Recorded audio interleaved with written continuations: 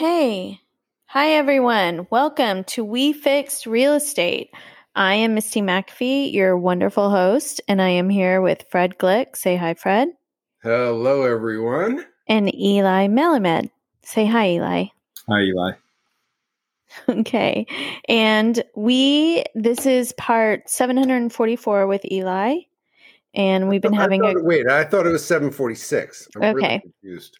We've been having a wonderful time, and we've been going over the agreement of sale, and I'm going to let Fred pick it up here. Could somebody who's in the residential real estate world, who's an attorney, literally rewrite this a lot more friendlier, easier, quicker, cleaner? I'd love to be able to do that and start that as a revolution, because it's just so bleh for people. Just the presentation, the wording. You know, the nature of contract is that you can draft them to match what we would call in the legal sphere the meeting of the minds, right? That's what a contract is. It's a meeting of the minds, and it's an agreement of the parties plus consideration to make that agreement enforceable. And you could, but I think that's not likely because the CAR forms, they're kind of the standard for a lot of real estate professionals, and I think that people are just comfortable with them. I agree. I think they're a little clunky, but I don't think they're bad. I think they just could be simplified. I'm about simplifying wherever possible and being concise. But when it comes to these sorts of things, there's really, number one is trust, and people want to know, that they're using a form that is trusted. And number two is also there are a lot of boilerplate provisions that the law in the state of California, at least, kind of requires you to throw. Right. Feds too. Yeah, and feds to an extent too. Okay, so here we go, guys. 21 remedies for the buyer's breach of contract. So if you're a buyer and you put a 3% deposit down on $1 million house and make it subject to inspections and mortgages and all kinds of other stuff, and then the day after you put the money down, you just decide to, I don't know, leave the country, just do nothing, or go visit somebody and never go ahead with making the application, doing any of the inspections. And basically you've been bad. You've been very bad, so you have to be punished. And your punishment is what's called the liquidating damages. And you see in section B of 21 of the remedies, you'll see things in capital letters. So in other words, the lawyers are screaming at you, and you always sign this. So basically what it amounts to, if you're bad, you're going to lose the 3%, and that's it. They're not going to come back at you for anything else. You want to add something to that, Eli? No, that's the short version right there. It's sufficient in my opinion. It's just, it's skin in the game. That's all it really is. It's skin in the game. The buyer is saying, I won't waste your time. And if I waste too much of your time, or I make a promise I can't keep, you get a little something for your trouble, and we go our separate ways. Keeps buyers honest. They don't want, if you're a seller, you don't want somebody who's going to show up and dilly-dally and mess around and then say, oh, I want a reduction, I want credit, I want whatever. Just get rid of them. It keeps people. It's funny. In California, what happens is if this happens, the seller keeps all the money, not disputed. In Pennsylvania, and it's written into the contracts that the Association of Realtors use, that 50% of it goes to the seller and 50% goes to the agent. Isn't that interesting? So I actually change that. I give it all to the seller. I don't care. That's insane. It gives me a competitive edge in Pennsylvania. Anyway, so the next part is arbitrations. So, and mediation, dispute resolution. This I will let the lawyer explain. And if you can explain it to us, basically, if you have a dispute, there's mediation and arbitration of disputes, and go. It's pretty simple. Disputes get resolved one way or the other. The parties come to a resolution privately, which is basically what mediation is, where you got a neutral third party, you got a mediator who's neutral. They don't take sides. They don't have any interest. They're not being paid based on any certain outcome. And what they try to do is they help the parties come to some sort of private agreement to settle a dispute or resolve it. And the alternative to that is, what we would call, an adversarial proceeding where you're kind of fighting against each other. In this case, it would be an arbitration. And the difference between arbitration and litigation, for those who don't know, is that litigation is in the courts, and you file your claim, you file your complaint, and you go through the process based on the court's rules and the California Code of Civil Procedures, and then all the other applicable statutes, if any, that come into play. You need a lawyer for. You don't actually. You should. I know you don't, but most people. But yeah, I wouldn't advise people to go and file a lawsuit on their own. It's a lot of work, and quite frankly, if you're going up against an attorney who knows what they're doing, you're really, really going to be at a disadvantage because you're not going to take the time to learn all the different aspects and do all the case studies and the research. But in any event, the difference here is that arbitration is privately administered. There's a number of arbitration providers. They also usually do mediation. They provide mediation. And these things are usually going to be done by either a retired judge or an attorney who's been practicing for, there's all kinds of people. There's people who've been practicing for 10 years, people who've been practicing for 40 years, and they all have different prices, and they all will typically provide their resumes so that, the parties will agree or attempt to agree on one arbitrator unless they're going for a 3-arbitrator panel, which is sometimes common. That's usually in much, much bigger commercial disputes for something like the sale of a home or breach of contract. Let's keep it residential. What happens? What's the first thing? Do you have to go to mediation and then go to arbitration, or do you file directly to arbitration? What's the process? Yeah, you do. You have to do both. Except if you look at 22C, there are exclusions from the mediation and arbitration clauses here. So in this agreement, mediation is typically voluntary, as is arbitration typically. But when it's written into the contract as a mandatory arbitration or mandatory mediation, you won't be able to file a lawsuit. Literally, if you file a lawsuit, the defending party or the opposing party can make a motion with the court to have the entire thing thrown out, if not just stayed, which means paused. They can have it thrown out, say, we're not supposed to be here because we're supposed to arbitrate this. So there's no point to be here. And the court can throw it out. Gotcha. And no lawyer's going to, waste the client's money. No, any lawyer who's worth his salt is going to read the contract before filing the lawsuit on it. And in this particular contract, the parties do agree under Section 22A to mediate any dispute or claim arising between them out of this agreement. And so that's a pre-arbitration mediation provision that requires you to attempt in good faith to mediate before you even file for arbitration. So really what it's saying is if you guys have a dispute, you're going to have to go the long way. And if you can't get it mediated, and sometimes they don't resolve, one party is adamant that they, are not liable or that the other side is liable. And, what do you think the percentage of deals a year actually go through mediation or arbitration? There's no way of knowing because those are not public numbers. Mediation and arbitration are not public as opposed to going to court, which is a public record, typically on the filed under seal. Here's another question. This contract is specifically for buyer versus seller, seller versus buyer. It has nothing to do with if a seller had a complaint against an agent, be it the selling or the listing agent. I think it does actually.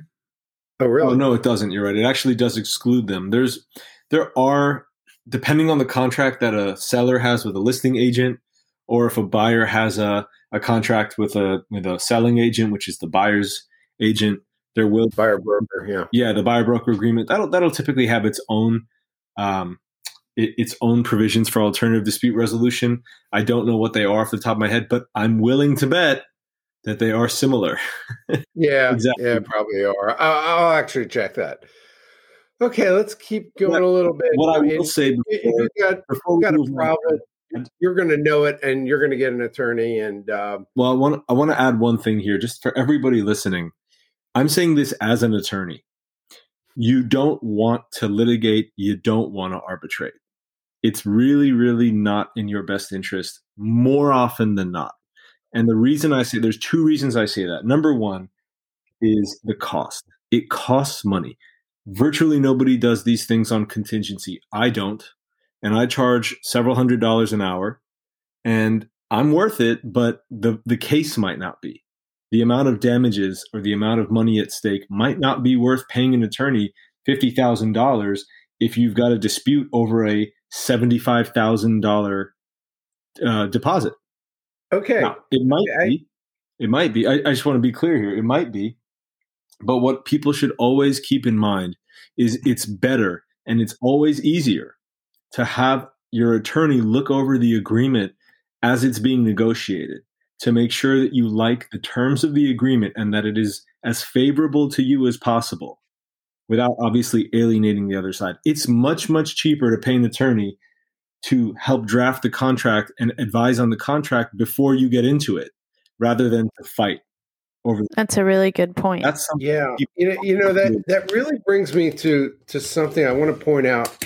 You're doing exactly in law what we're doing with real estate and mortgage brokerage, in that we're only working with people who get it, who understand what we do, so we can take time to do it right. We're not going to waste our time on crazy people and, not getting pre-approved, all kinds of stuff like that.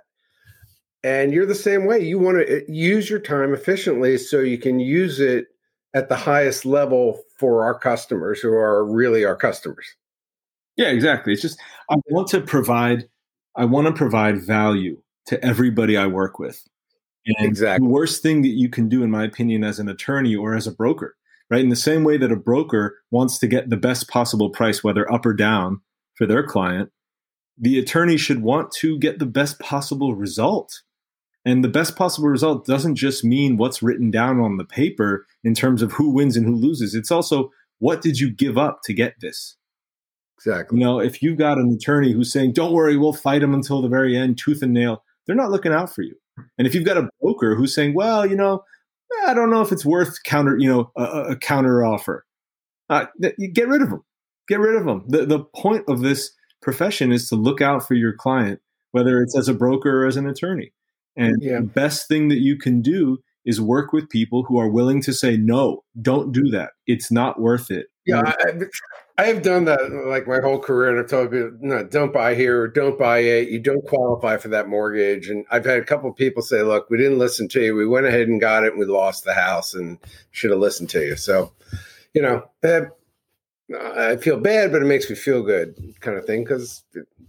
Anyway, let's keep moving on down the contract. 23 is selection of service providers. Okay, basically the brokers aren't guaranteeing anybody who provides anything. The mortgage person, the title, the escrow, the inspectors, et cetera, et cetera. We work with an escrow company because they're really good. They get it. They perform. They're nice people, pleasure to deal with. Their fees are reasonable. That's a relationship. And stuff happens. There's nothing we can do about it. But, you're kind of free to use anybody. If you go to the website, whopaysforwhat.com, that's FOR, whopaysforwhat.com, you'll be able to see in each county in California who the buyer or the seller pays what fees. So you'll know if you're buying in a certain county that you're going to be able to select an escrow company, and you want to get one, you can get one. Anyway, multiple listing service. Basically, this is saying that the multiple listing service can be changed to a pending sale on close of escrow. You can put all the information about it, authorized, blah, blah, blah, by the terms approved by the MLS. So basically, the MLS will say whatever they want. You can take 25, Eli, attorney's fees. Well, I think you just summed it up. Okay, never mind. Let's do 20. The attorney's fees provision. The attorney's fees provision in a contract, depending on how it's written, it entitles one or both parties to recover their attorney's fees if there is a dispute that arises out of the agreement. If there's a action, the language here is that in the action, proceeding, or arbitration between buyer and seller arising out of the agreement, the prevailing buyer or seller shall be entitled to reasonable attorney's fees and costs from the non-prevailing buyer or seller, except as provided in paragraph 22A. Now, before I explain what all that means, paragraph 22A is the compulsory mediation provision, which essentially states that the mediation provision applies whether or not people want to go to arbitration, and anybody who does not attempt or does not agree to mediate before trying to file a claim or go to litigation or go to arbitration is not going to be entitled to get their fees. And that's a big deal because, again, attorney's fees add up, and in the American system, each party pays their own fees. So the attorney's fee provision in a contract is important because unless attorney's fees are authorized by law, which they are not in contracts, you have to have it written in there. And so this is the sort of thing that, again, it kind of makes going to war a little riskier, because if you go to war and you're wrong and you lose, whether you're the buyer or the seller, you could be hit with a motion to award attorney's fees. And depending on who the other side hired and how much work they did to get the result they got, there's a possibility you're looking at an additional several $1,000s of liability. Again, another reason to limit your arbitration and litigation as much as possible. It's just really, really a last resort, and it's a calculation, and this is part of that calculation. Gotcha. Okay. The next one is a very interesting one that actually makes me think that if you can do it, somebody should build an app. Assignment. It says it pretty clearly that you shall not assign all or any part of interest in this agreement without first having obtained the separate written consent of the seller to a specific assignee. Such consent shall not be unreasonably withheld. Okay. The housing market is loony toonies. Now, it's starting to remind me of, well, I can't really go that way. But here's what's happening. I had a client of mine who settled 6 months ago, and he was looking for a year and a half. It was in San Diego, and it was crazy. And, but it's gotten to a fevered pitch because of COVID, that there's a gazillion times the number of people, and it's just getting crazier and crazier. But I could see a time where you get under agreement with a 30-day close on something at, let's use $1 million, and you put it on a brokerage site. Okay, I'm willing to assign this. How much do you want to pay? And you go to the seller, you say, look, here's the deal. I'm going to flip this up because you're locked in with me. I'll pay you the money, but I want to just assign it, and I'll give you 25% of what I get of the above. And any seller will say, sure, why not? It's a business. I don't have the knowledge to do it. Anybody want to partner with me? Let me know. Assignment of the contract. It's going to be the next big thing. What do you think, guys? No, I think I'm going to go out here and just say no. If I'm a seller, I don't want anybody assigning a contract because I want my buyer who I agreed with to come in and close the deal. The last thing I want is for them to make money off of a deal that might not close. Not interested. I want to make money. I don't want them to make money. We, of course, can have provisions. It has to be all cash or something like that. I'm putting on my seller hat here. If I'm a seller of real estate and somebody ties up my asset and I can't sell it to anybody else, and that person is going to now take the right to purchase my agreement and sell it to someone else at a profit, I want 100% of that fee. I don't want 25%. Well, like, you know what? Here's the thing, and here's the argument. Open Door. Open Door buys your house cheaper than what it's really worth. Come on. Well, and that's how they make money. Advantage of ignorance. So that's not the same kind of thing. No, you're just, but you got a little bit of the upside you never would have had, because I could have closed on the property and then resold it. But you know what I mean? I know what you mean, but I'm just speaking from the position of somebody who has seen this. You know, this happens a lot in commercial transactions, and maybe not as much in residential, because people intend to live in them themselves. So there's not really anyone to assign it to. Right. You see this. See, that ties into the other thing about the land leases that I've been talking about. That's a different conversation. Yeah, that's a conversation, and everybody listening is now super confused. Yeah, I know. But I will vouch for them. I got to do a podcast on the land lease. We'll do that. But just in the short, in the short term, for the time being, I'll just explain again that I think the reason that these provisions are here, right? The assignment, the provision prohibiting assignment without the consent of the other party, which is, again, it's going to be buyer, really. The provision is there because, number one, the seller has entered into a contract with this specific person. This person has qualified. This person has committed. This person has put their money up. This person has skin in the game. And if someone else comes around and says, I'm going to take over here, the seller might be saying, number one, well, I don't know you. I didn't choose you. And number two, there's a possibility that this deal has gone up in value. And if the seller is saying, no, just terminate, just cancel, get out of the deal and go your own way. I don't want to deal with this guy. I don't want you to profit off of this assignment. I'm a seller. It may be something. Who knows?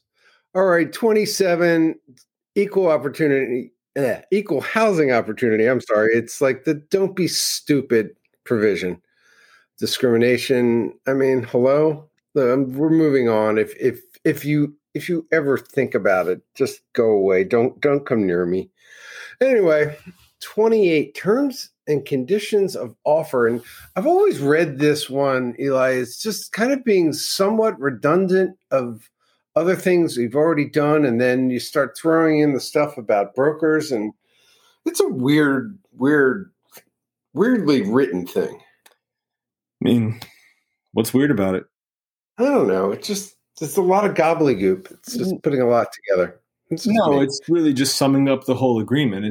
And this is just a boilerplate provision that just says that this is an offer.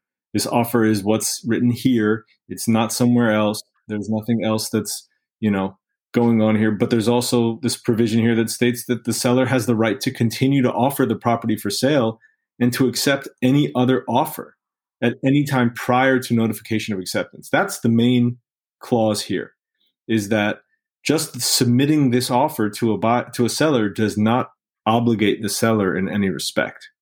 And so because there is there's an expiration if you look down at 31. So we'll get to that. If this thing is submitted, there's usually about 3 days, sometimes longer, before it kind of expires on its own terms. Yeah, you know what? Let's jump to that, because then there's the big question. So we're going to jump down to number 31. Everybody go down, expiration of the offer. So the boilerplate is that the offer would expire at 5 p.m. on the third day after the offer is signed by the buyer. You can figure the math out.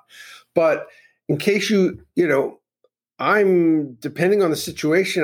If I do it early in the morning, I give them to 5 at night, let's say. So I put in by 5 p.m. on the exact date that I want it. So now, here's what happens. So if I put something in at 5 that expires at 5 p.m. and it's 6 o'clock, and the seller comes back and says, "Okay, I'll take your deal." But what they do is they do it on one of these forms that's the response to your agreement that you sent over, because they want some other terms and conditions. So everybody in the real estate industry tells me that even if it's after the expiration, that particular form wakes up the agreement of sale that you originally submitted. Can you talk to that? Can you say that one more time? You broke up. You said something about sale. Sorry, we're going to have to Okay. Here we go again. That last part. So I submitted agreement, and the agreement expires at 5:00. At 6:00, I get back from the seller a response that says, okay, we'll take your price, but we want to change some of the terms. So they use the form that's used to respond in those cases. Okay. Whatever it's called. Does the agents around California have said that it's been explained to them that that particular form wakes up the agreement and there is a continuation of that agreement even though it expired? Is that correct?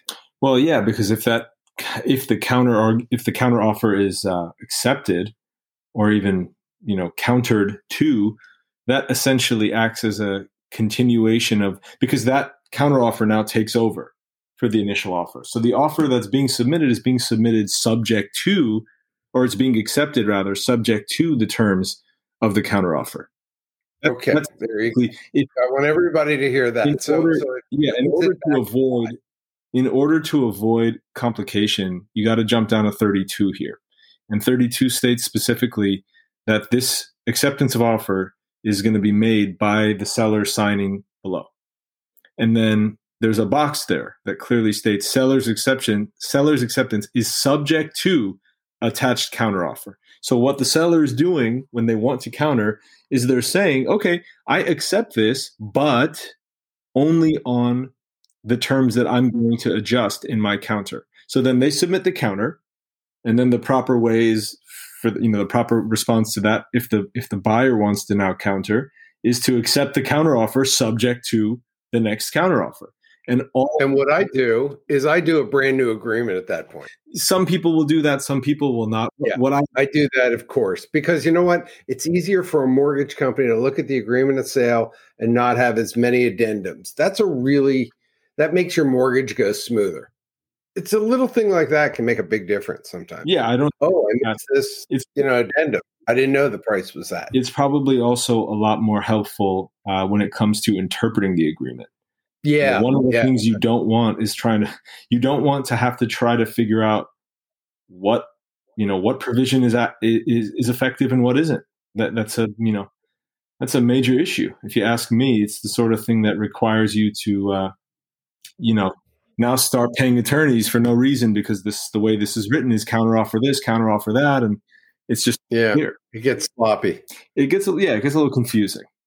Yeah. Hey, just going back, you know what? We're going to skip definitions. Everybody can read those once they see the agreement, so it's no big deal. So we're down to 32, and, we talked about the form. And then there's this big thing about real estate brokers, about who's who and what's what with them. And then there's a section where it says escrow holder acknowledgement. This is the escrow company fills it in when they get the money from the buyer for the deposit and they send it back to us. So keep just going down. There's an attachment called the Buyer's Inspection Advisory. Basically talks about inspections and get them and why you should and that stuff. The California Consumer Privacy Act Advisory, blah, blah, blah is right below. It's one of those forms. And I think we're finally done. Any final words for the agreement? Yeah. My final words to the people listening is don't be intimidated. There's a lot of type. There's a lot of language. But a lot of it is boilerplate. A lot of it is not necessarily going to be harmful. Some stuff, depending on the property you're buying, depending on your specific situations, you might want to change some things. You might want to add some things. It'll be to your benefit depending on what you're trying to do. To talk to your broker. Again, you can also talk to an attorney. These are the sorts of things that are big decisions. They're not intended to be made on a whim. And anybody who's wanting to buy a house, I mean, you're committing hundreds of thousands, if not millions of dollars to this. So you really got to be patient, and you got to be methodical. This is the sort of thing that from everything from the contract at the beginning all the way through the due diligence, looking at title, inspections, making sure you have your mortgage lined up so that you don't have any issues with financing, all the way through to closing, making sure you don't miss any closing dates, making sure you sign all your documents, making sure you get everything notarized and submitted on time if you're not doing an in-person closing. Each of these things matters. Making sure you check your settlement statement. And I don't know if Fred, you want to, do a whole podcast. Oh yeah, we can do a whole thing about that. I what's going through my mind now is, wait, we could do one on this one, this one, this one. Because if you're buying in San Francisco has its own agreement of sale. I'll do a podcast eventually on that one. And there's actually in the Silicon Valley, some of these agents use this Peninsula agreement, which is not available to be able to be filled in. It's just a PDF that people pass around. I swear to God. Silicon Valley. And then, of course, we operate in Washington State. They have a very interesting one, and I'll do one on that. And Pennsylvania, which is, it's so simple. It's just so simple. And it works. So, but yeah, we'll get into them, and we'll be in Texas soon, so we will do a Texas one. And this is a perfect time for an Arriva commercial. Oh, let's go. Let's just talk about the stuff we're going to do. It's awesome. Well, I'd just like to make sure that everybody checks out Arriva.com, and you can find out when you're looking at a home, how much will your rebate be? And so, Fred, I think you just added up the numbers. How much rebates did? Yeah. Last year, there's kind of two rows of this. What we actually rebated after closing to people last year was $660,000. That's all. Oh, no. But there's more, because when we did some cash deals, we'd lowered the sale prices by the rebate. Or I just had some deals where the rebate was eaten up in the offer. So, we just got paid direct. So yeah, it's a really great way if you're like closing on a home and you want to throw in some more money, you get to use this rebate any way that you like. The negotiation rebate. Yes. And also I want to give Eli a chance to tell us where everybody can reach you. And you can all obviously see what a skilled lawyer you would have with Eli on your side. I'll have you guys put my info up on the where the podcast info is. I'm actually transitioning from phone number to phone number right now. I'm getting out of one, so I will put my most updated information. It's a kind of a hassle. I hate to do it, but I've got to switch providers, so I will. You can't take your number with you? No, I had an office line that I got rid of. Yeah. I had an office line that I got rid of, so now I'm trying to get the word out using the new number, and hopefully there's going to be a new firm incorporated soon. It's just great. Yes, we will have your Santa Monica, and you'll find them. We will have your information and email and everything up. Yeah, so, we'll hook you up with Drew too. Remind me of that. Thank you so much. Is there anything else to add? Oh, you want to talk about where we're going? Sure, go ahead. Okay. Well, first of all, we're definitely going to Texas. And woo, woo. Nothing could go wrong there. Nothing. Absolutely. So we have a guy who's going to be our broker, and we're going to be Dallas and Austin, I guess, our two places to start out. And we're looking forward to bringing... Yeah, Fred is a very big Cowboys fan. So we've got that going for us, which is nice. No. Oh, I didn't tell you this. This will be good to do this live to you, Misty.